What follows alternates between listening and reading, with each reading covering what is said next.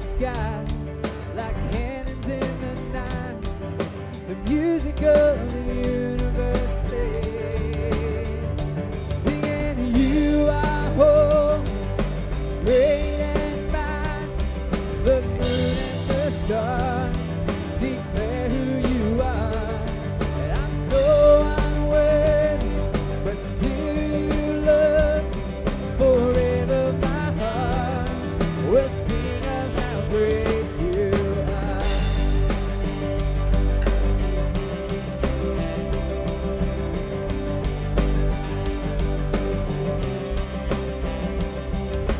Beautiful and free, the sun galaxies, reaching for beyond the Milky Way.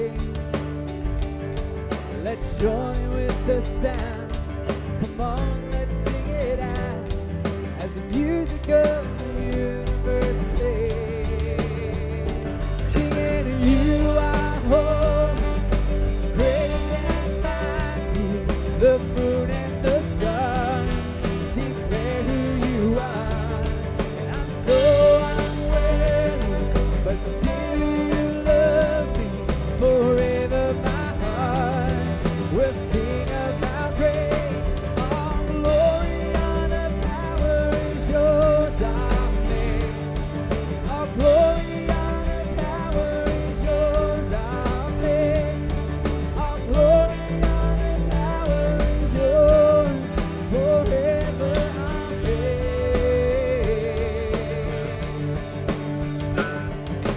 You are holy, great and mighty. The moon and the stars declare who you are. And I'm so unworthy, but still you love me. Forever my heart will sing out how great. Singing you are holy, great and mighty. The moon and the stars declare who you are. And I'm so unworthy, but still you love me. Forever my heart will sing of how great you are.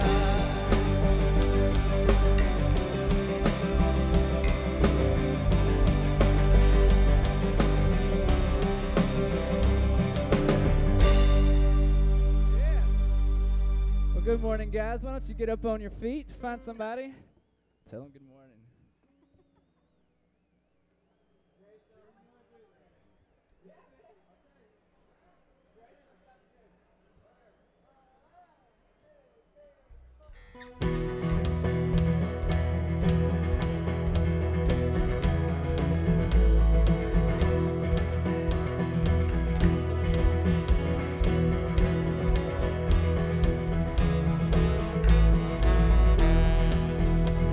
Oh Lord, how you love me, I don't deserve grace on top of grace.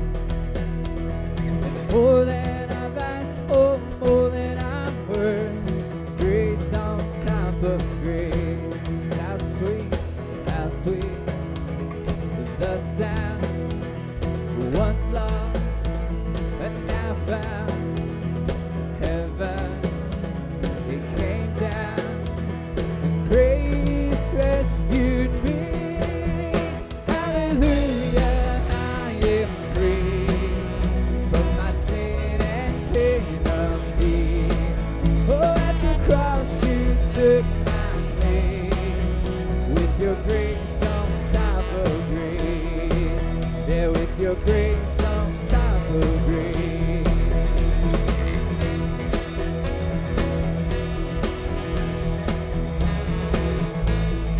Lord, how you love me. Oh, Lord, how you love me. I don't deserve grace on top of grace. And more than I've asked for, more than I'm worth, grace on top of grace. Oh, hallelujah, I am free from my sin and penalty. Oh, at the cross you took my place. With your grace on top of grace. Yeah, with your grace on top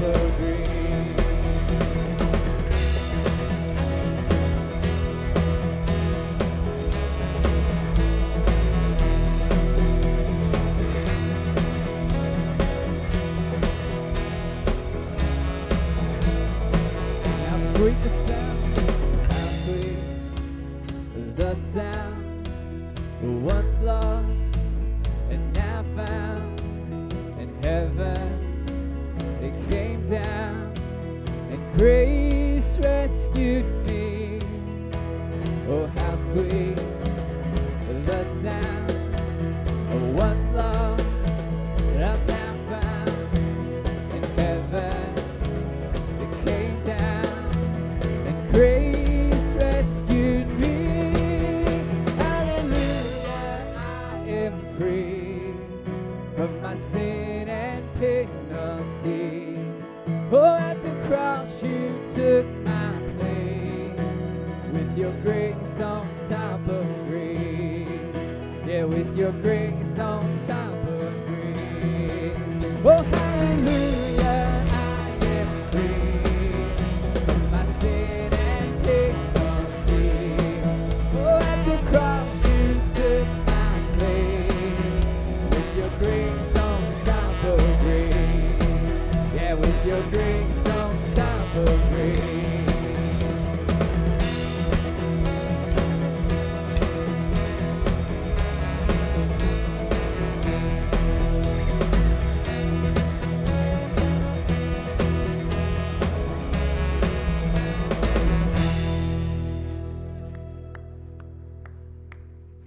Good morning, everybody.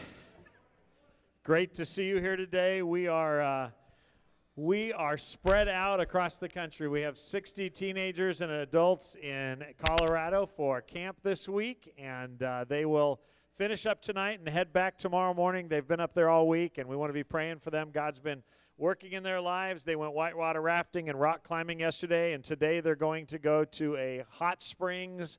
And but each night they're meeting with the Lord. Zach Wilkie is preaching, or sharing with them this week, and it's just an exciting week for our students, so please pray with them as they start heading back. If you're visiting with us, welcome to Carpenter's Way. We are glad to have you here, and we're glad to have air conditioning. Those are the two things we're thankful for this morning. But beyond that, we're thankful for grace. We're thankful that God sent his son to die for people like us who don't deserve it, so that we can come together and sing songs like that. At the end of the day, it isn't about the denomination, and it isn't about when he's going to return. It's about the fact that he has saved us. So when he returns, or we go to be with him, we have hope. And that's what we celebrate this morning, and we're glad, honored that you are celebrating with us. We are going to be in James chapter 5 today, and so if you're visiting or you're watching on the internet, you want to grab a Bible, as we'll be in verses 7 through 11 this morning and of James chapter 5. But before we get there, I do have some announcements I want to make. If you'd grab your worship guides.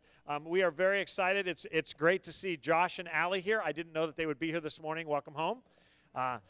Josh and Allie are our missionaries. 7 of them are happy you're here. Josh and Allie are our missionaries. 8. That's 8. They are our missionaries in Chicago, working with what we know as Campus Crusade for Christ, or Crew, work with military there. And it is exciting because this is the first time they've come back to visit. Full support, full time. Allie's still a student at Moody, and Moody Bible Institute, the finest Bible school in the country, if not the world. God bless the school that D.L. Moody. Sorry, got out of control there.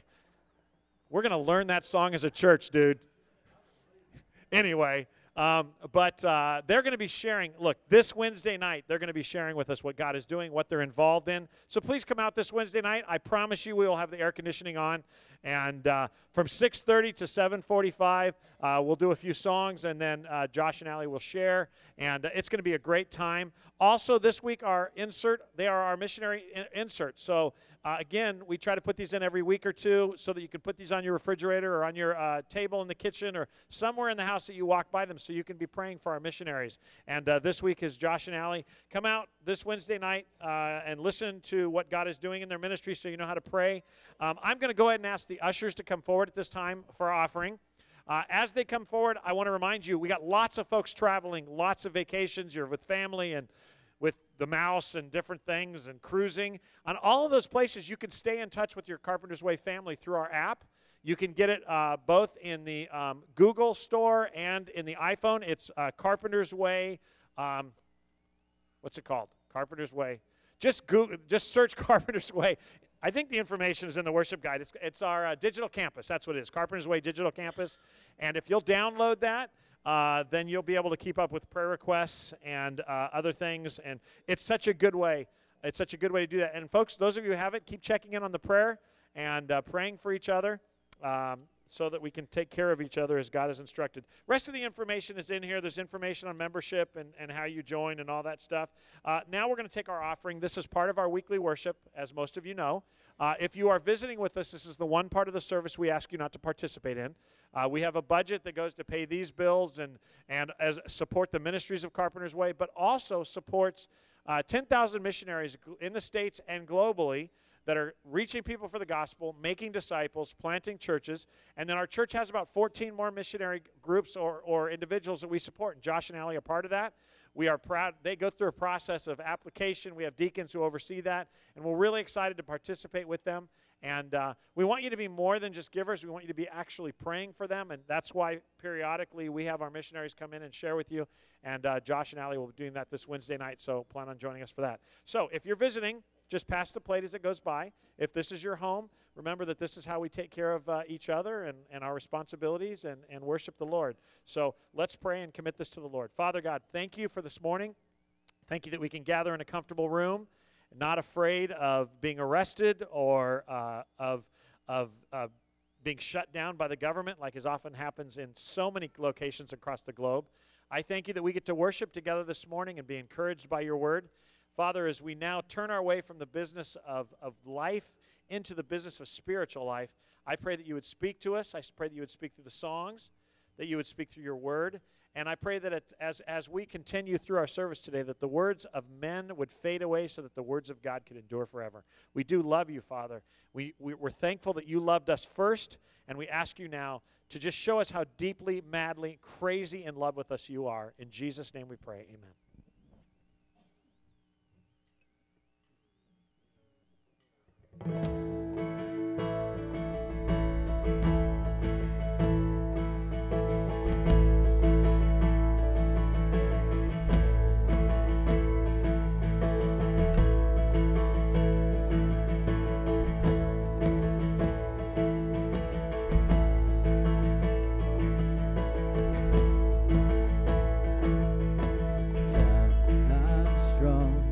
Sometimes I'm weak, sometimes I fall in my wandering, but through it all, there's just one thing more precious than the air I breathe.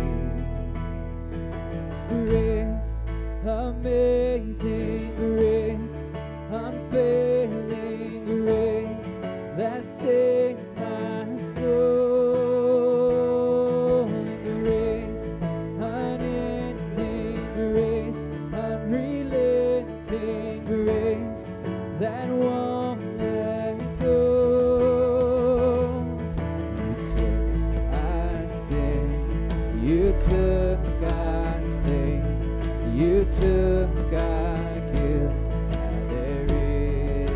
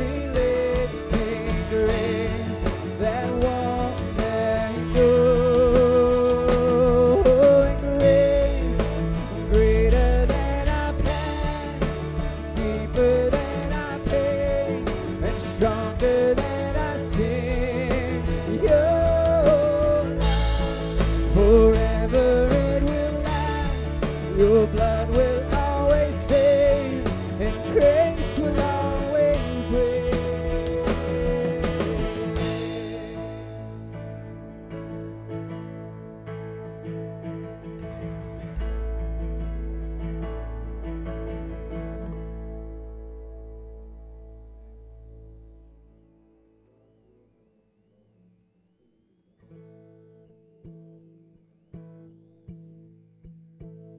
Feel love.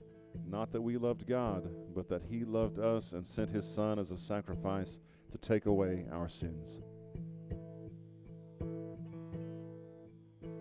Who are we that you would be mindful of us? What do you see that's worth looking our way? We are free in ways that we never should be. Sweetly from the grip of His chain,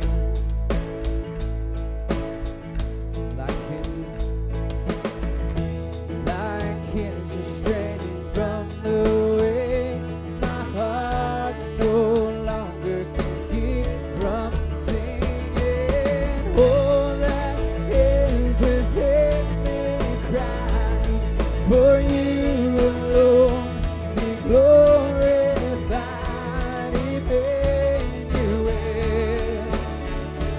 Oh, God with us.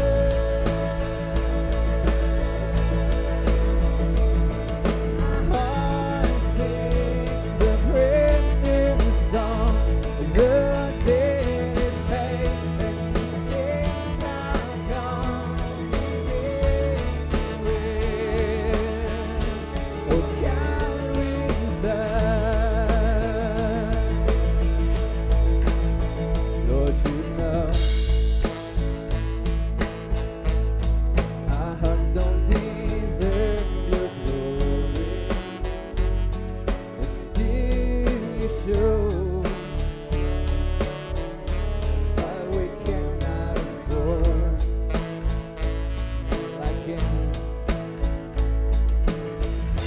Like hinges straining from the way my heart no longer can keep from singing. Oh, that is within me cry for you alone be glorified, Emmanuel. God with us.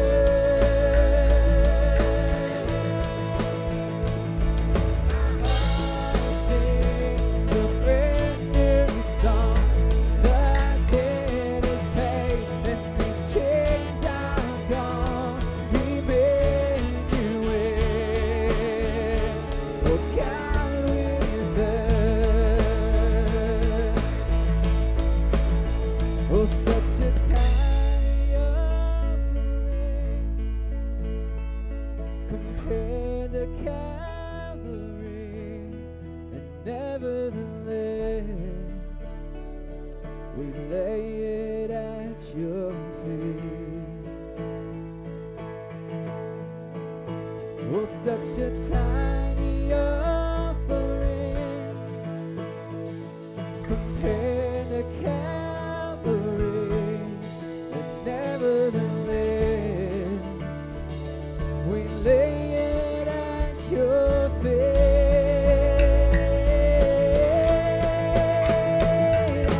All that is within me cry for you alone be glorified.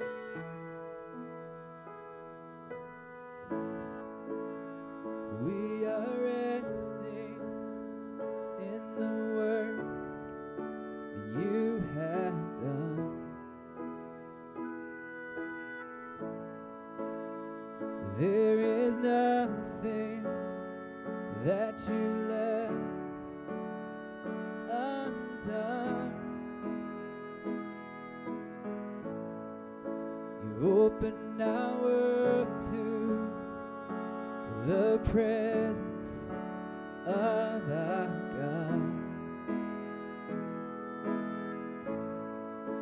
Welcomed here as worthy because of the cross.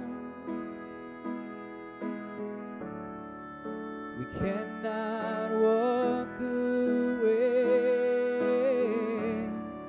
and here's where we want to stay, singing blessing and honor, glory and power forever to our God.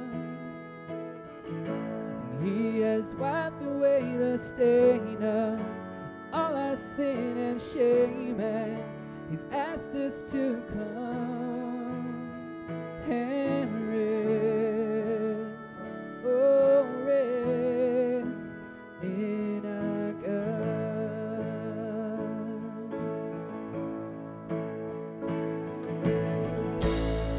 Salvation's completed through Him and Him alone.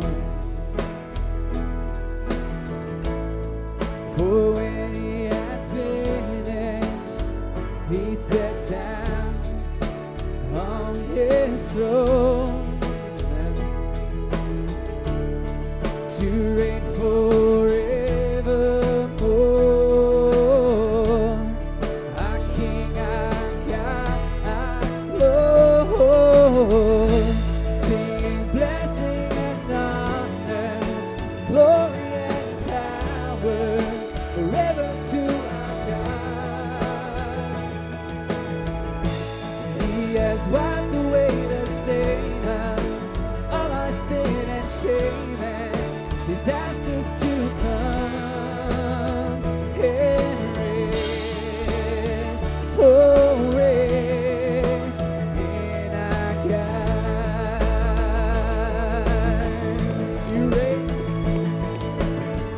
You reign forevermore. Our King, our God, our Lord. You reign forevermore. Our King, our God, our Lord. Yeah. You reign forevermore. Our King, our God, our Lord. You reign forevermore.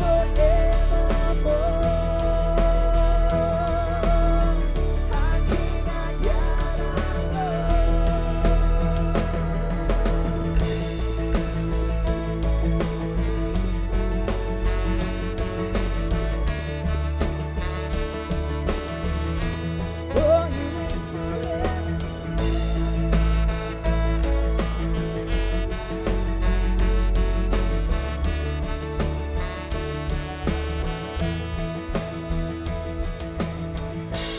Singing blessing and honor, glory and power forever to our God.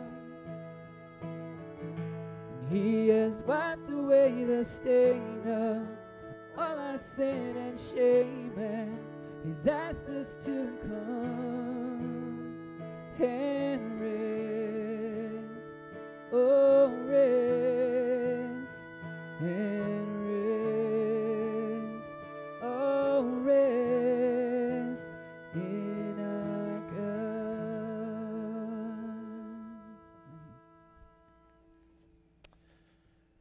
We will dismiss the kids at this time for GPS. You know, it seems like in our lives we're so busy trying to fix the things that are broken. We know, like we sing about God's grace taking care of eternal life, and for most of us, we're comfortable in that, and we can rest. We can sing those songs. It's the rest of life while we're waiting to get there that can be scary and unsettling. And as churches, we share those burdens and we pray for each other.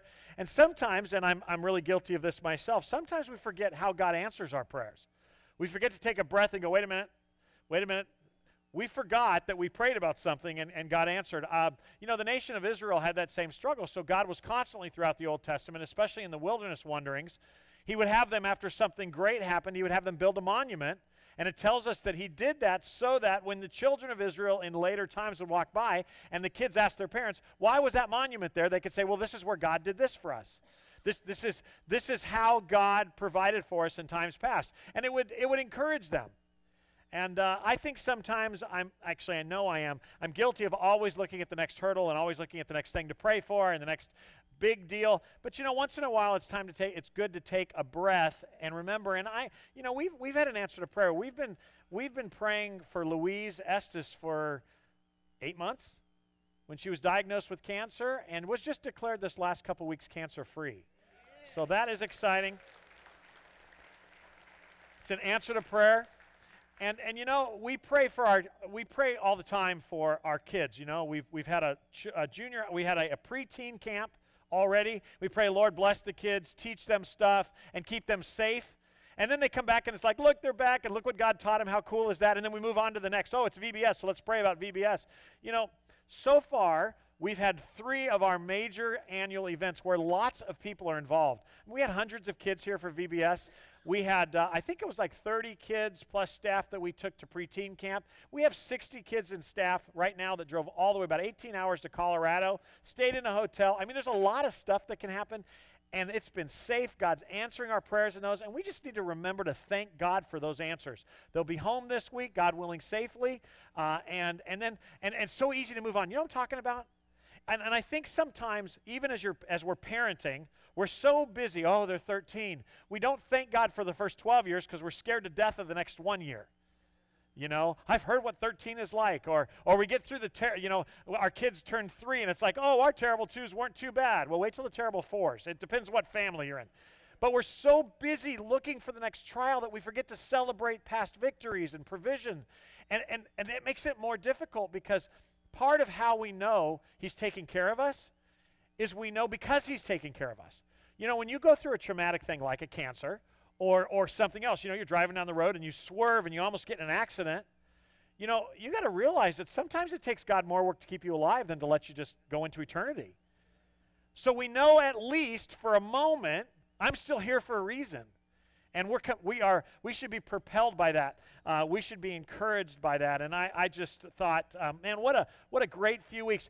Our Brazil team, it is not safe right now to travel globally. And they get in planes, and the Lord provided, and they're going to have a sharing time. They were delayed in one airport. They needed to be delayed because another group was joining them, and it's just amazing how God works. But what an answer to prayer that they all came home safely.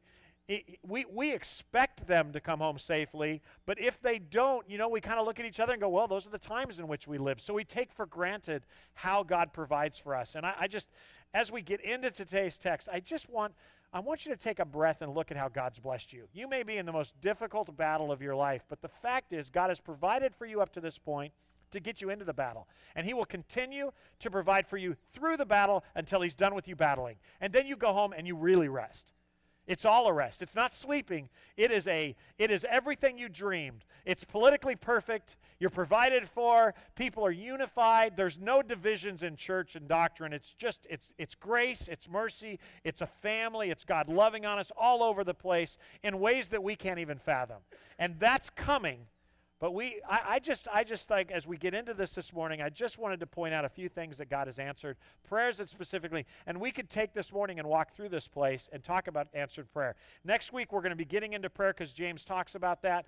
But I just want to take a moment before to remind you that it's not all dark, just trust God, it's bad. He has been providing for you. He's continuing to provide for you. We just take those provisions for granted. You know what I'm saying?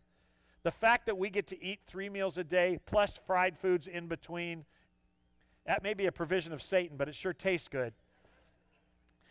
Last week, these are the verses that we looked at together, James chapter 5, verses 7 and 8. And he says, "Dear brothers and sisters, be patient as you wait for the Lord's return. Consider the farmers who patiently wait for the rains in the fall and in the spring. They eagerly look for valuable harvest to ripen. You too must be patient. Take courage, for the coming of the Lord is near."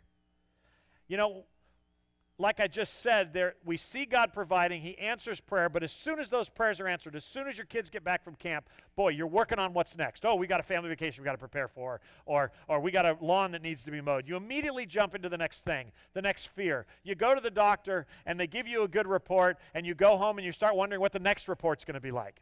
We're all built towards depression and towards anxiety. You look at the political arena now, and whether you're conservative or liberal, the fact is you look at what's going on in Washington, and if you're a Democrat and you think that Hillary is going to be the president, you're relieved in that, but you're concerned that there's still going to be a Republican House and maybe Senate.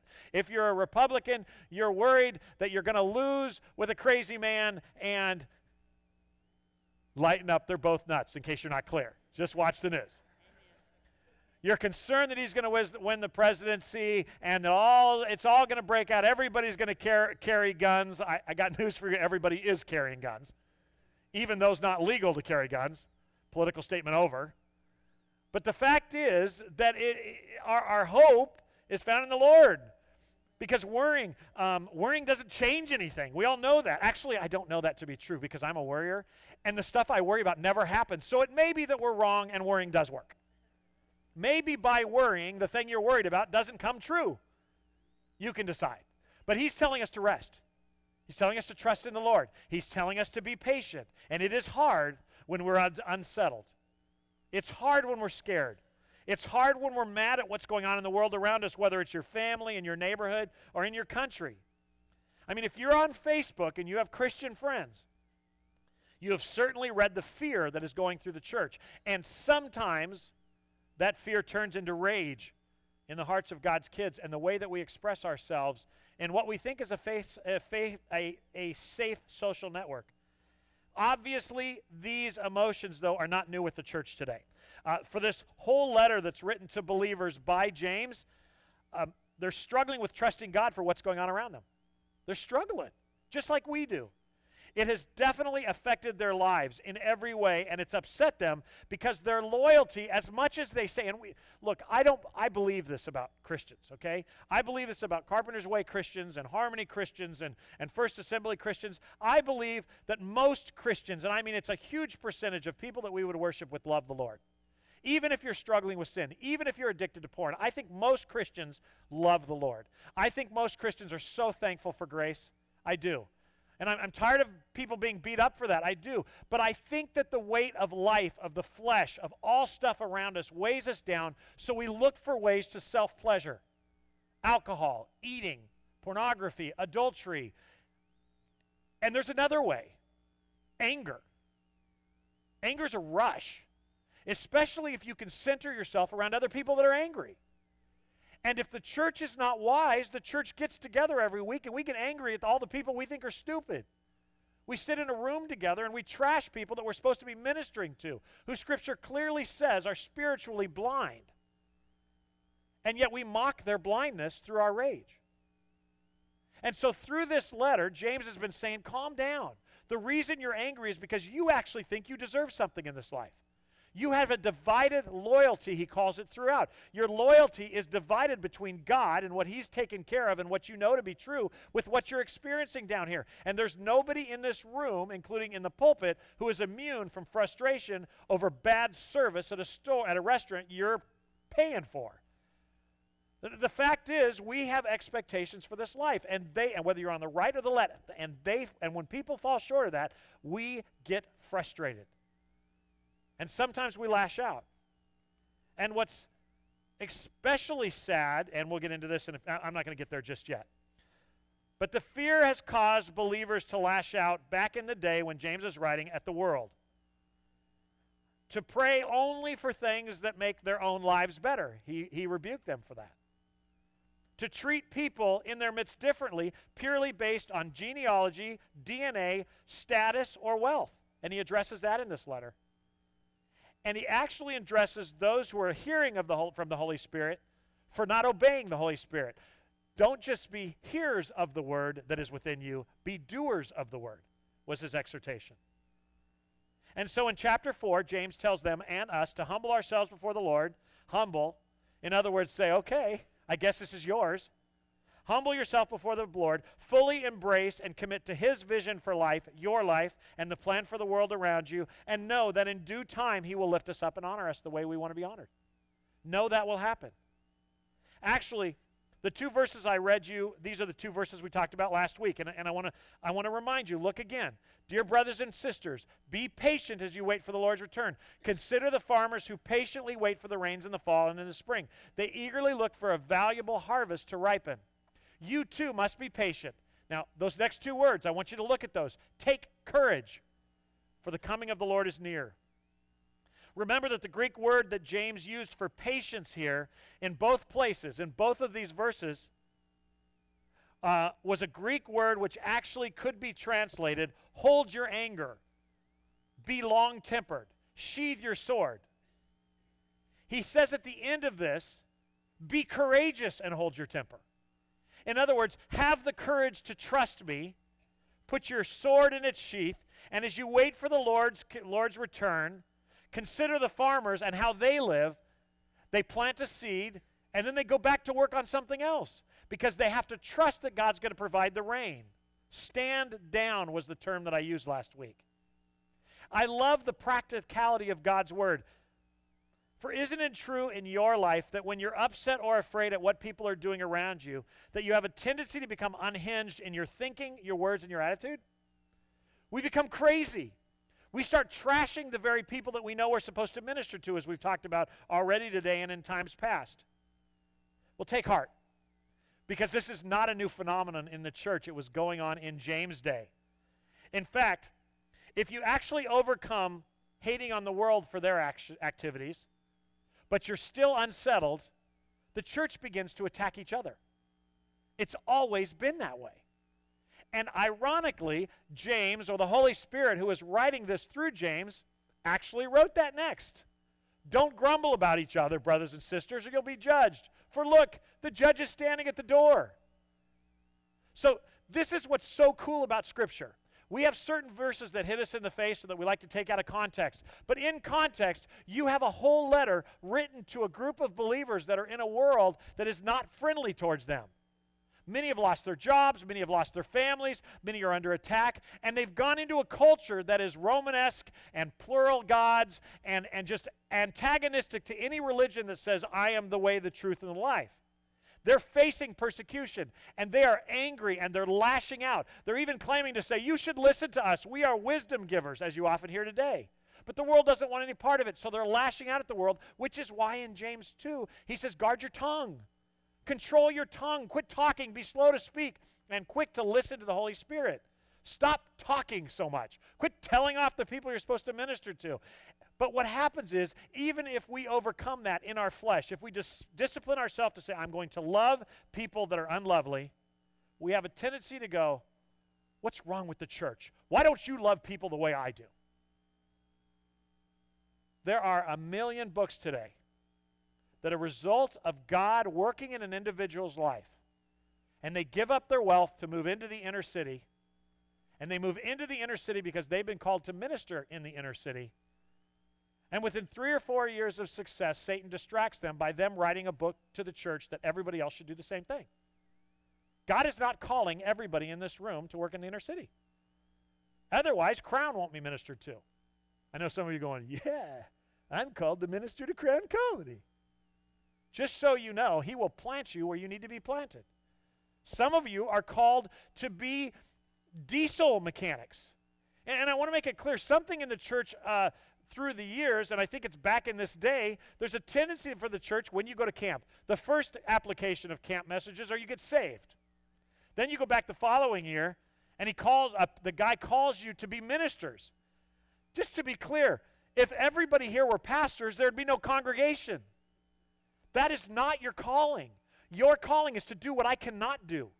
My calling is to study the Scriptures, pray for you, encourage, rebuke, correct in righteousness. That's my responsibility from the Word and the Holy Spirit. Your responsibility is to go out there and minister to the people He puts you in contact with. If you're a doctor, to be the godliest doctor this community has ever seen. If you're a teacher, to minister to those kids you want to kill. That is the task of a believer. God never said, I'm going to make you love these people. Love them because I love them.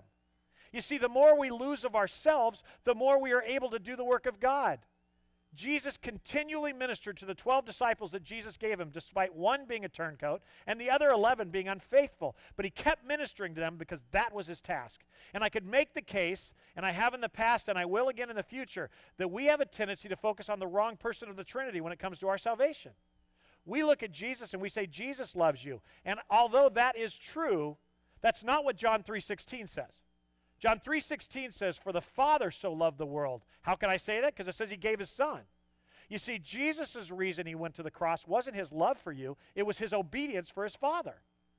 It was the Father, the one that we look at as cold and distant, or at least I have, in the judge's coat with the white hair like British judges sitting back going, guilty, guilty, guilty, not guilty. He's the one who goes, go get him, Jesus. Go get him. And then when Jesus came back, he sits at the right hand of the Father, and the Holy Spirit, go get him.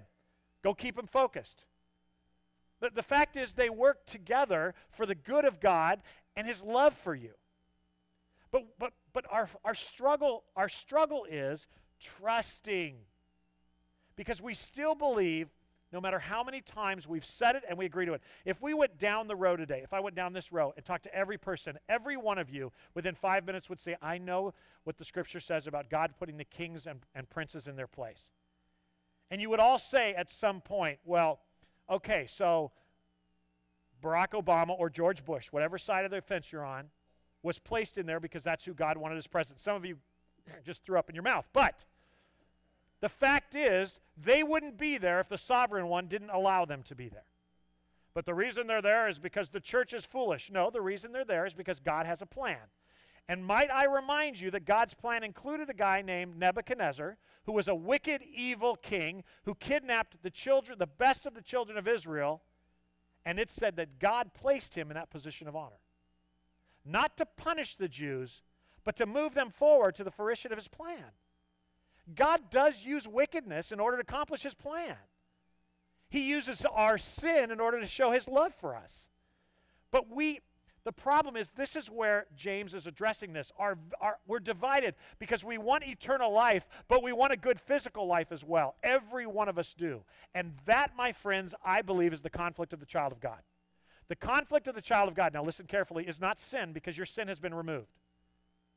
If you confess your sin, he is faithful and just to forgive you your sin and cleanse you from all unrighteousness.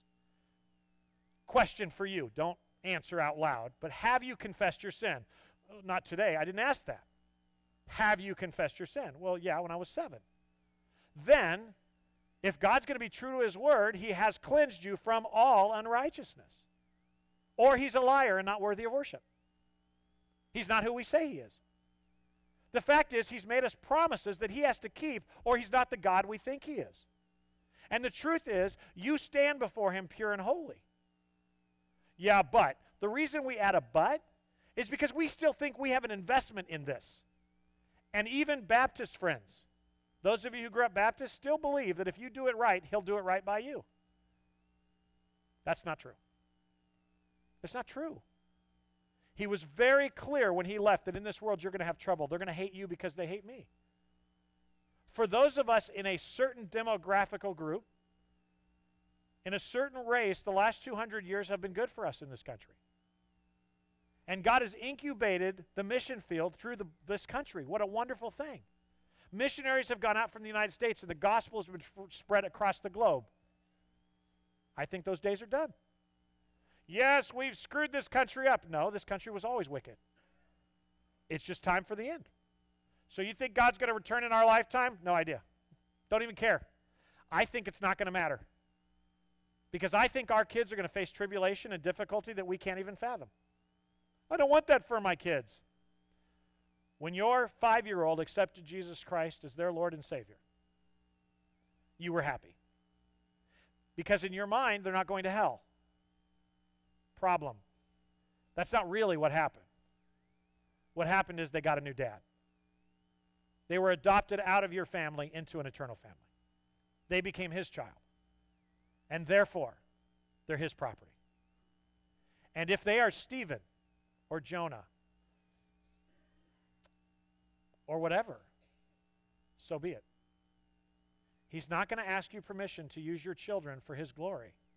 He's just going to do it because they're not your children anymore. And we struggle with this because, yes, they are. No, they're not. You're the guardian of someone else's property. And as soon as we begin to recognize that we're guardians of a hopeful message, we're not Americans. We're citizens of a new kingdom. It changes the way we vote and the way we interact and the way we raise our kids. It isn't about having our kids have a good experience. It's raising them to live and die to themselves for the kingdom. But the reason we struggle with that is because we don't live or die for the kingdom. We're still trying to have it good here and there. And it doesn't work that way. But here's how Satan works. Satan lets us get to a place where we're walking with God and we're healthy. And he leaves us alone a little while, and then all of a sudden we start looking around going, what's wrong with the rest of the church? They're not like me. The church needs to grow up. I'll tell you what, if they were like us, and before you know it, we're just as screwed up as everybody else. Self-righteousness is the sin. It doesn't matter how you become self-righteous, whether you're a legalist or your legalism and freedom. If you take your eyes off of Jesus Christ, your eyes are not on Jesus Christ. I was talking with somebody this week, and I was trying to explain, this is a person who's ill and is probably not going to be with us much longer and is facing death and is scared, like John the Baptizer was. Remember, before his death, he sends his disciples. John the Baptist, that rowdy locust-eating honey guy. Before his death, the last passage, the last life story of his is that he sends his disciples to ask Jesus a question. You remember what it was? Are you the Messiah, or should we keep looking?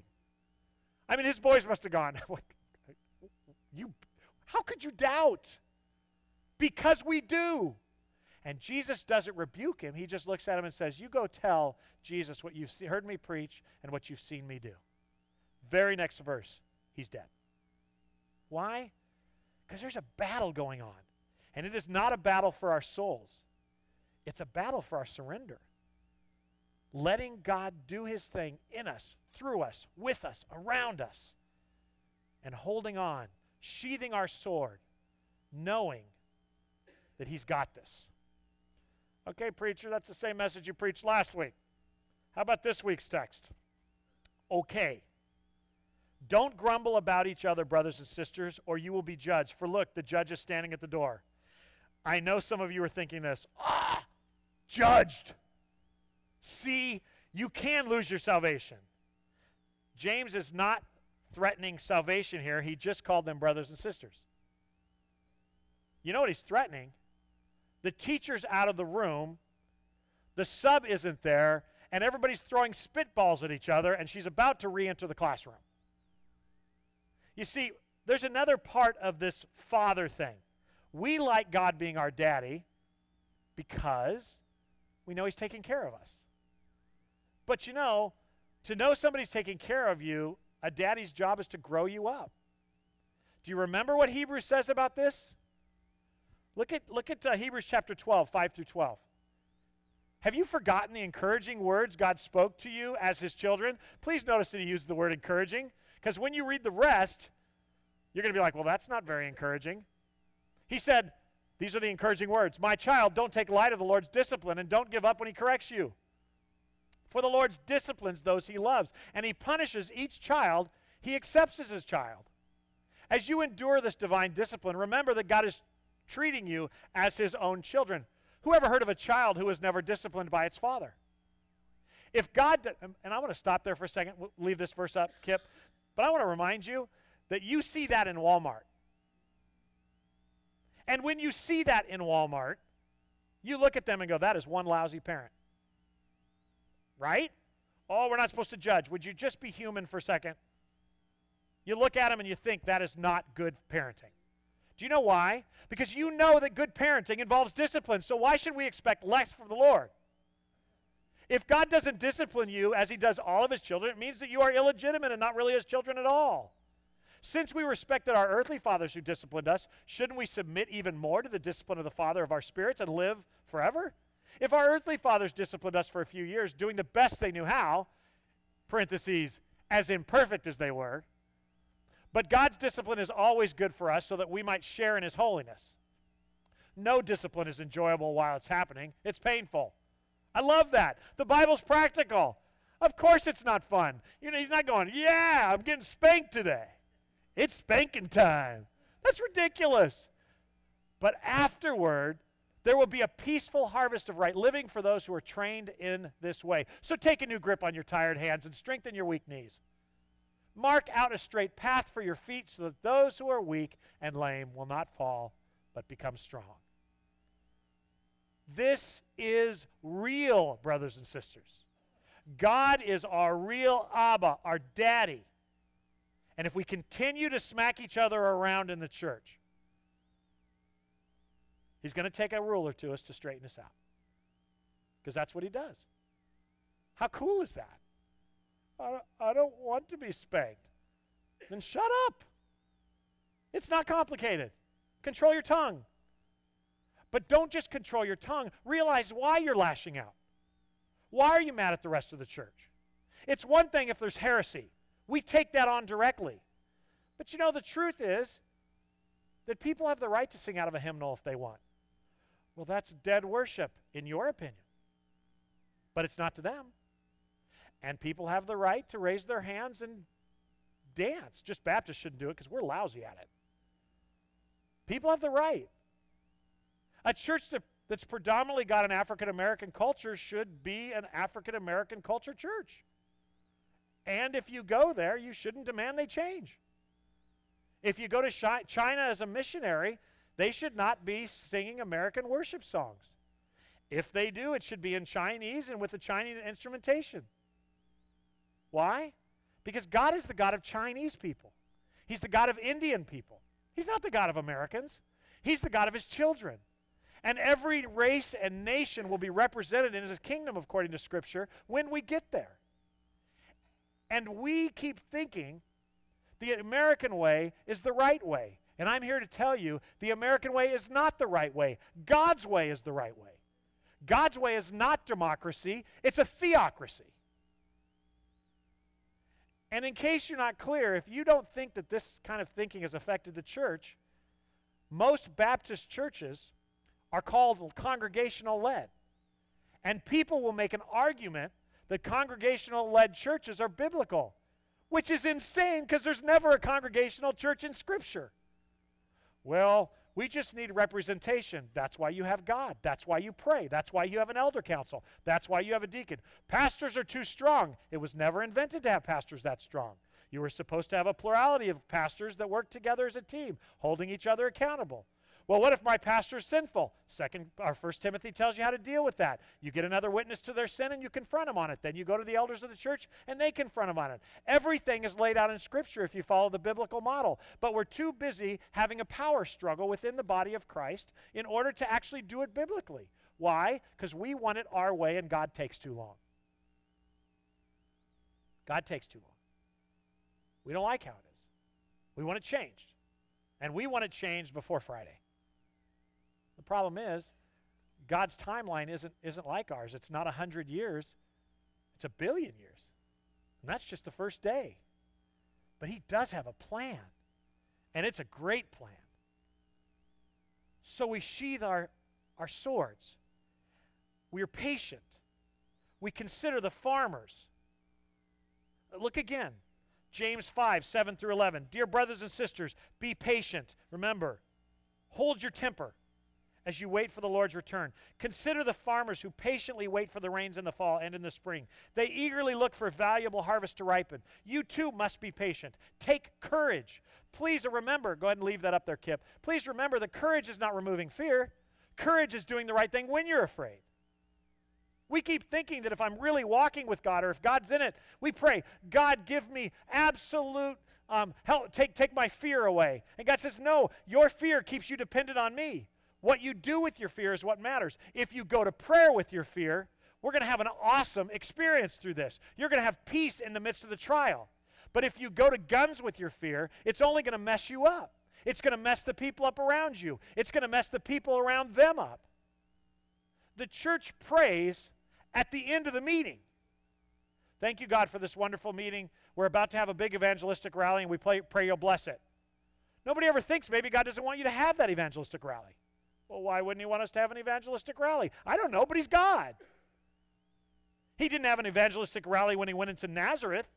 He only did one miracle, then he goes to the next town, and he does dozens of miracles. And the disciples are looking, saying, why is there so much impact here and not any in Nazareth? And Jesus says, because nobody wanted it in Nazareth. You know, there's a time to walk away. We keep begging people who keep saying no into the kingdom. Just so you know, you can't apologetically argue somebody into the family of God. You love them into the family of God. You see, they expect if they reject your religion that you're going to reject them. What if you actually stop putting it in their face and start loving them like Jesus did? What if that happened?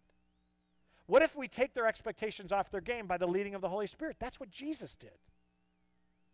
It's really hard. Because you're going to sit with people, and they're going to be talking and doing things, and you're like, you are so stupid. Don't you think Jesus felt that? He sat with wicked people. He went to the party Matthew threw as his leaving whatever party as he goes to follow Jesus. And even the disciples wouldn't go in the room with them. But Jesus didn't come to have a good life. He didn't come, what did he say, to be served. He came to serve. You see, when you gave your life to Christ, you gave up the right to be served now, and you chose to be the servant. Well, I didn't understand that. Well, now you do. That's called growing up. And now you have a choice. In Ephesians chapter 4:1, Paul spends the first 3 chapters telling them what's been done for them, that you're saved, just even as Gentiles. And then chapter 4, in the first couple verses, he says, now walk worthy of your calling. Walk worthy of it, please. 50 years later, by the way, the church of Ephesus completely abandoned God. You have a choice. We have a choice. You too must be patient. Take courage. It's going to take courage to die to self. For the coming of the Lord is near. I can make it. It's coming soon. Don't grumble about each other. Why does he write that? Because he knows we will. Brothers and sisters, the teacher's coming back. And if he comes back and you're grumbling about each other when he walks back in the room, he's going to spank you. For examples of patience in suffering. By the word patient there in verse 10 is the same word we've had so far. For examples of sheathing their sword and not fighting and not allowing their anger to rage. Dear brothers and sisters, look at the prophets who spoke in the name of the Lord. We give great honor to those who endure their suffering. For instance, you know about Job, a man of great endurance. Different Greek word there that's going to be very cool ending of this message. You can see how the Lord was kind to him in the end, for the Lord is full of tenderness and mercy. You see, this isn't really just about telling Christians to stop hacking on each other. It's about suffering. That's what this is about. Too many times when people say, have you ever studied James? Yes, and the stuff on the tongue is awesome. Well, just so you know, the stuff on the tongue in James chapter 2 isn't about the tongue. It's about learning to control your tongue when you're freaking out. If all you do is walk out of James and it's about prejudice and it's about prayer and it's about hope, if all you do is come out with about 18 applications, you have missed the point of James, which is why the church doesn't get the book of James. It's why Luther didn't like the book of James, because he walked out of James only thinking about salvation, going, this book sounds like I can lose my salvation. No, Martin, you can't lose your salvation. This book was never written to tell you how to get saved, except for rich people at the beginning of chapter 5. This book was simply to tell you, as a saved child of God, 12 times told brothers and sisters how to surrender. And he's pointing out through all of these examples why you're not surrendered and what his evidence is. This is the most phenomenal evidence of an unsurrendered body of believers. And the problem is, it sounds just like me. But as a pastor, of course, I'm surrendered. But the rest of y'all aren't. I mean, this is what we struggle with. I mean, the question that you might think each week is, so am I supposed to go to Applebee's and not get good service by a waitress? I mean, I'm paying for that meal. What's that line, Pastor? You listen to the Holy Spirit. If you own a company, well, I mean, am I not supposed to fire bad employees? No, that's not good for them. You don't enable sinful behavior. How you do it matters. Well, what's the right way? I want 3 principles. Talk to the Holy Spirit, listen to the Holy Spirit, do what he says. Well, I don't like that answer. Sorry. Too many pastors have been telling you how to live your life. You don't belong to us, you belong to the King. And his Holy Spirit lives within you. Well, I don't ever hear him. Then stop talking and listen. I mean, I'm guilty of that. I know that surprises you, but I love to talk. That was not the funny part of the message, but it's true. I love to talk. I love to do. I'm a doer. And you know what? Sometimes God says, stop doing and just knock it off. I've got this. You know, for many of us who grew up in the church, if our neighbor came over on a warm summer night, if they brought a beer, we'd freak out. Not because we thought God would send us to hell, but because the pastor might notice. Now your pastor doesn't care. In fact, he might bring the beer for you. Just don't get drunk. Did somebody clap? Don't clap at that. It'll make me feel very uncomfortable. I mean, the thing is, walk with God. Really, I know that sounds like an easy thing, but walk with God. Walk with God. Walk with God. Think about it. Walk with God. Well, what do you want me to do, though? I want you to walk with God. Yeah, but what do you really want me to do? Walk with God. Okay. What's that look like? I don't know. It's not my place to tell you what it looks like. For some of you who are in the ministry, and we've got several who are, it means walk with God daily in your ministry. For those of you who are in the ministry being a diesel mechanic, it means walk with God as you do your ministry in your mission field as a diesel mechanic. For those of you who are teachers, it's to love the kids you don't like. It's your task. Well, how do I do that? Talk to God. You see, the truth is, in our desire to have a good life, even if you surrender and want to be faithful to your task, which I talk about all the time, what happens is our obsession becomes the task and not the worship of God. In other words, is I need to read a book that tells me how to minister as a diesel mechanic. No, you don't. You need to listen to the Holy Spirit. Those books become crutches. I'm not opposed to reading books, especially if they have pages you can color in. But I just think that Satan is so creative, you guys. He just flips a switch and we're completely distracted. We will do everything in our power. Our flesh will do everything in our power not to listen to the Holy Spirit. It's really, it takes discipline to listen to the Holy Spirit, and most of all, it takes quiet and courage. I think God is actually telling me on Thursday nights to go up to that brewery in town and spend time with people who drink. Not me. I don't like beer, and I don't want to waste $7, but you might want to waste $7. But go. What will people think? They'll think you're a drinking Christian. And maybe they'll pray for you. Win-win. Just don't get drunk. What's the line? The sign says a buzz is a drunk. You start getting buzzed, drink coffee. Love people. Love people. Man, we were at Disney on gay day. What should I do? Ride a ride. Say hi. If it gets too weird, ride another ride. Run! I don't know. Walk with God. Do you know God goes to Disney on gay day? Go. Vote. Vote Trump. Wouldn't it be awesome if in February of next year, it's a cloudy night in Washington, just tell me this would be awesome. All of a sudden, there's a camera in front of the White House. The big bat light goes off and there's a big T in the clouds. Wouldn't that be epic? I'm not going to go off on Hillary, although I do think we're going to have a whole new internet when she's on there. The fact is, they're all screwy. The day after the guy gets elected, you're going to see all of these equipment, this land-moving equipment. It's all going to have Trump on the side. He's going to build the wall and pay his own company to do it. Okay. It's insane what's going on. Why? Because it's run by people who are not focused on the King of Kings. It's supposed to be crazy. Satan, do you realize the word that defines today is chaos? Of course it is. Satan's in charge. I don't want him in charge. Don't worry, we're going to win. Sheathe your sword. Sheathe your sword. Aren't you worried? Sure I am. You know, I want grandkids. But you know what's weird about the next generation? They don't think the way those of us who are older do. They're growing up in this. They're growing up in it. You and I are freaking out about things that they're just living. God chose Zach and Annie Wilkie to be born in the late 90s and to live throughout this century.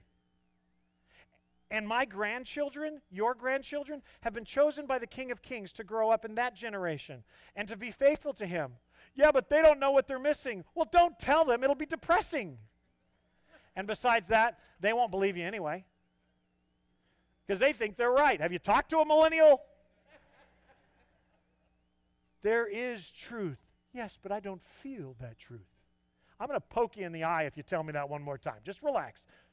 The fact is that God is raising up the next generation of missionaries for such a time as this, and task accomplishers and children, and they are perfectly suited for that.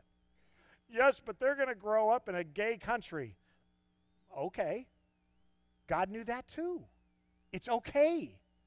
I mean, it's not heaven, but it is what it is.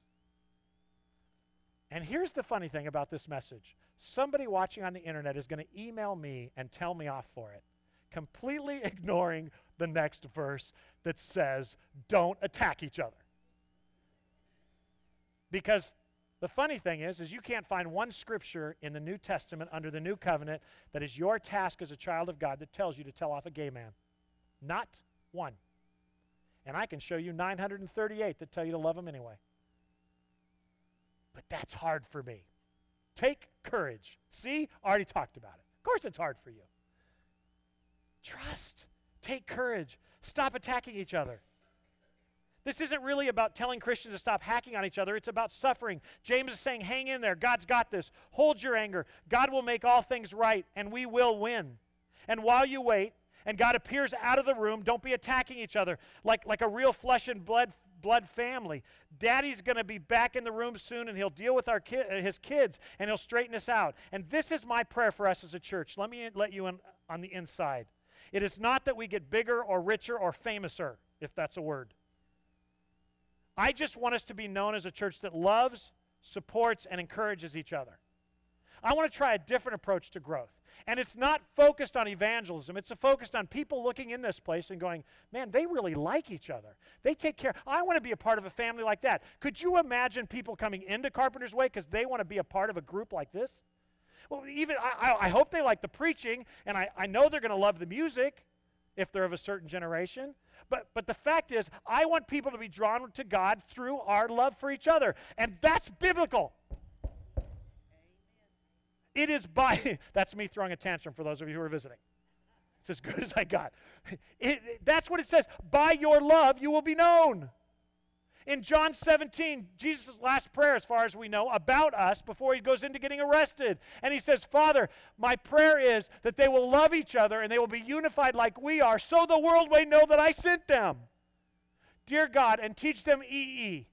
And help them know the Romans road. And I pray that they learn Apologetics 101 and they can tell everybody about that. He didn't pray for any of that. He prayed that we would care for each other. Because you know what? The world is looking for somebody to care for them.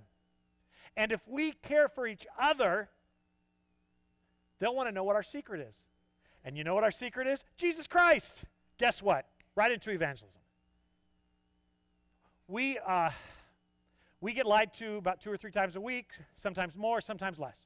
People who come in because the church will help you with food and gas. You know what? Most of the time I don't give it anymore. You know what I tell them? Oh, I'm sorry. You misunderstand. That is one of the precious parts about being part of God's family. We take care of each other. We would sure love you to come join us. You're welcome to meet our daddy and be adopted into his family and then be adopted into this family. We would love for you to join us. Then we'll help take care of you in times of need. As of now, we support Love Inc., and here's their phone number. And we support CISC, and here's their phone number. And if you need educational training, we've got Mosaic. Oh, you have a crisis pregnancy? Hey, let me introduce you to Paula Havard and her team. Do you know why? Because people come to the church not for truth, but for money now. And we have allowed Satan, without thinking, we have allowed Satan to distract. Our goal as a church, we need to take care of the needy, but we need to take it in a systematic and specific way so that we can reach their spiritual need, not just their physical need.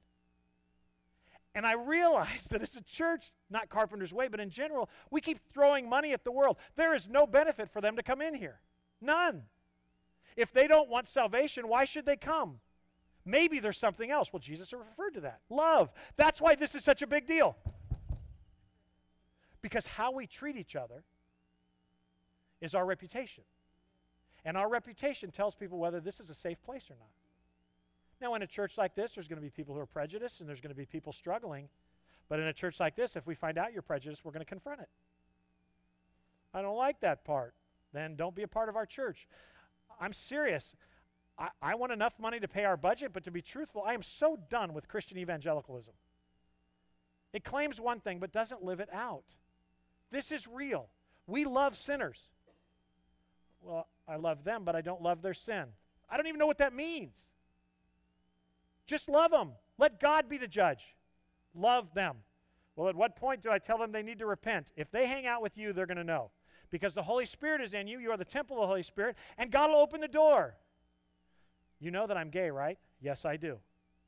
So you don't think the Bible treats homosexuality as a sin? Yes, I do. Well, how come you're not talking to me about it? Because homosexuality is not your problem. What? Your problem is you're a sinner, and you need to be forgiven of all your sin. And if you're not a homosexual, you're a liar, a thief, a cheat, you're self-righteous, whatever it is, fill in the gap. It's not homosexuality that's a problem, folks.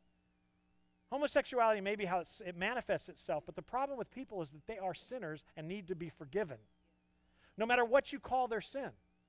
And we've allowed Satan to dictate divisions based upon categories that are not biblical. Love each other. I pray that as time goes, this becomes more precious, not because you like the preaching. Every message I preach has two applications: get saved or get surrendered. I know that. It's all I see in the scriptures anymore. But because you long to be back with your brothers and sisters to be encouraged. I really want that. I think it can happen. It happens in youth groups all the time. It can happen in big church. But to do that, we've got to be completely, absolutely committed to what God's doing, not what we want or what we deserve. And that means you're going to have to tolerate music you don't like, or you're going to have to not, the colors are going to annoy you, or the pastor's going to be annoying sometimes, or you're not going to like, whatever. But that's not why we gather. We gather here for each other, right? I just want to pray for us, okay? And then I'm going to finish. I know when I pray it's supposed to be over. It's not over yet. Lord, make us like you want us to be. I pray for all the churches, God, in this community that name the name of Christ, but I'm really right now just praying for Carpenter's Way. Would you please just make us a church that loves each other, even if we don't like each other all the time? I pray that we would care for each other, that we would take care of each other, that we would spur each other on to love and good deeds. And having a safe place where we can be loved on and love others, then send us out, Father, to love people that we don't really like very much, people who cut us off in traffic or give us bad service when we have our appliances repaired, or don't come fast enough when we need our air conditioner on. Help us to love them, because we know that that's not the focus of our relationship. You are. So I pray, Father, this morning again, not for a church that's necessarily growing in numbers or finances, but a church that's growing healthy, because we have all surrendered ourselves to you. In Jesus' name I pray, amen. So let me round third and take us home. I want you to understand, folks, that this thing that you fear out there, this disrespect, this hatred that is beginning to grow against God's family is real, as I talked about last week. And the potential suffering that we and our children and our grandchildren may face is real. But it's not new. The body of Christ, even as far back as the Old Testament, the body of Jehovah has always faced this. It's just that we haven't in our lifetime. And now it's coming. Take courage. Sheathe your sword. James readers, they knew because they grew up in Hebrew school about the prophets. Jesus referred to them in Matthew 23 and even accused the Jews of killing the prophets. In Hebrews chapter 11, and I don't have the time right now to go through it, but it talks about men and women who are fed to lions and sawed in half. You know about persecution. Many of you have read Fox's Book of Martyrs. So we kind of get that. But here's such a cool part of this section. He goes from the prophets and those who have suffered to Job. All right? This just gives me chills. It may not touch you at all, but it's cool for me. So endure. He says about Job, he talks about the prophets and the faithful who endured suffering with patience.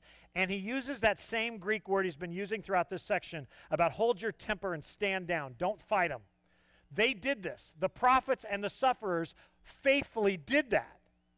They were examples. According to the original languages, they were examples of that. But not Job. Job, we know, pushed back. He got angry. When his three buddies are telling him, what sin did you commit? We look at that and he goes, he resisted. And we've studied that and we go, he resisted well. I think he's mad. And he goes, sit down. I haven't sinned. I don't deserve this. You remember what happened to Job. He lost all of his wealth, all of his servants but one, and all of his children, 10 of them. And he sits down, and then he loses his health. He gets boils all over his body, and as he's sitting there with a shell scraping off the pus, great visual, he has three buddies that come up to him and try to encourage him spiritually. We know that these kind of things happen because you sin against the living God. Why don't you just confess? Come on, Job. What have you done? And I think he's ticked. I don't think he's gently responding. He goes, look, I didn't do anything. I've done nothing. I can't think of a sin. Second friend, I can't think of a sin. Third friend, I did not do anything. But in all this and his frustration, and this is before he has the debate with God, where he doesn't have much to say, but he and God have that moment. Before that, despite his anger, despite his frustration, I want you to look at what Job said in Job 19. As for me, and this is an answer to one of his three buddies, I know that my Redeemer lives, and he will stand upon the earth at last. And after my body is decayed, yet in my body I will see God. I will see him for myself. Yes, I will see him with my own eyes. I am overwhelmed at the thought. So here we've got a guy who's really, really struggling, who really, really is questioning God, who actually James brings up as an example of being enduring difficulty in trial. Now remember, we are being exhorted not just to endure, but to sheathe our swords. He didn't do that. But here's what James did do in James 5:11. We give great honor to those who endure under suffering. Endure is the word here. It means trust God, make it, even though you're not happy. For instance, you know about Job, a man of great endurance, same word. Not sheathe his sword, not patient on God, may be frustrated, may be angry, but that was his attitude. His attitude was, here's what I know, you bonehead. I haven't sinned. And as for God, I may not like what he's doing in my life, but I know this, that one day my Redeemer will stand upon this earth, and he lives, and he's watching me. And I may die today of these stupid sores all over my body, but in this body I will see him. Go home. The tone in which you read it makes a big difference. And I don't know that he's angry, but I would be. And when you find him wrestling with God, he is not holding back at first. He did not sheathe his sword. He did not stand down. And yet, you can see how the Lord was kind to him at the end, for the Lord is full of tenderness and mercy. If you're one of those that thinks James is about you losing your salvation, you are numb in the head. I want you to see this. Okay, Peter is in the upper room with Jesus. Jesus says, I'm going to leave you. Peter says, I will go with you. And he says it loud so everybody can hear, I will even die with you, Jesus. Jesus looks at him and says, Peter. Not only are you not willing to die, but before the rooster crows tomorrow morning, you will have denied me 3 times. Never! Peter, you're going to. But when you've come back, I will have forgiven your sin and we're going to move on. So Jesus is saying to you today, sheathe your sword. Have courage. But when you don't, I'm still going to bless you because you will endure trusting me even in your pain, frustration, and anger. How great is our God? His standards are so much lower than James's. His expectations are unbelievably low for you, which is why he sent his son to die on the cross for all your sins. Which is why if you have confessed your sin, he's faithful and just to forgive you and cleanse you from all unrighteousness. And it is when we get our minds around that we can finally start to do this. Did you see what Hillary Clinton said? She should be in... Why am I screaming at a TV that doesn't even care what I have to say? Let's go to DQ for ice cream. How can you allow me to get cancer? Okay. So chemo it is.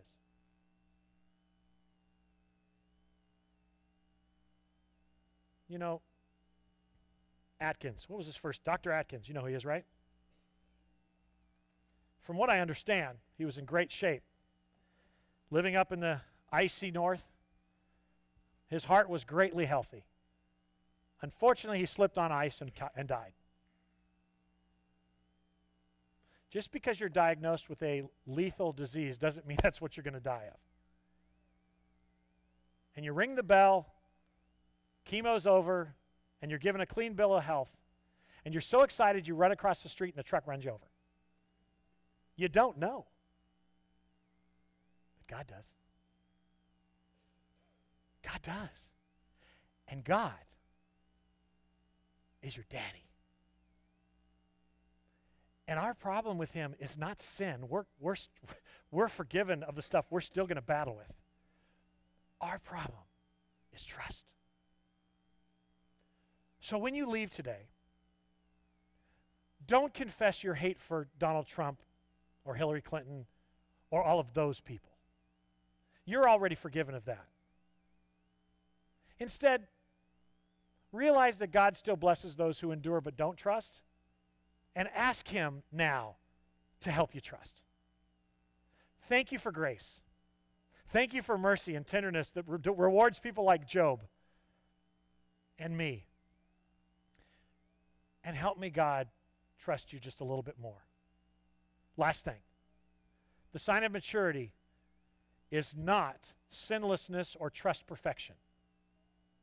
Is the distance of time it takes you from the moment of anger and rage and frustration to the moment where you realize you're being a fool. And if it goes from 3 days to 2 days and 2 days to 1 day and 1 day to an hour, we can thank God that Brazil got home safe, and we can thank God that the students got home safe. We can get on with our lives. Because you know what? Even if you don't sheathe...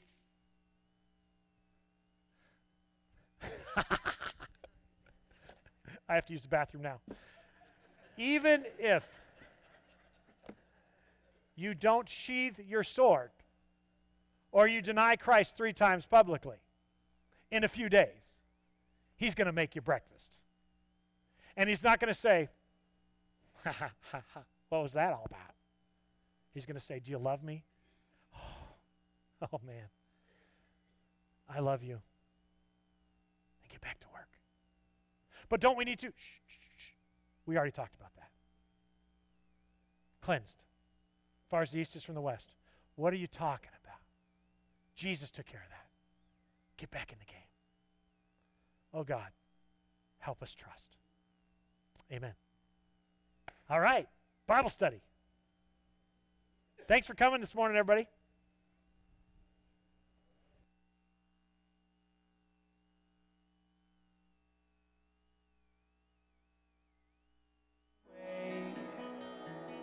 You're reaching, I feel it, I can't be the same.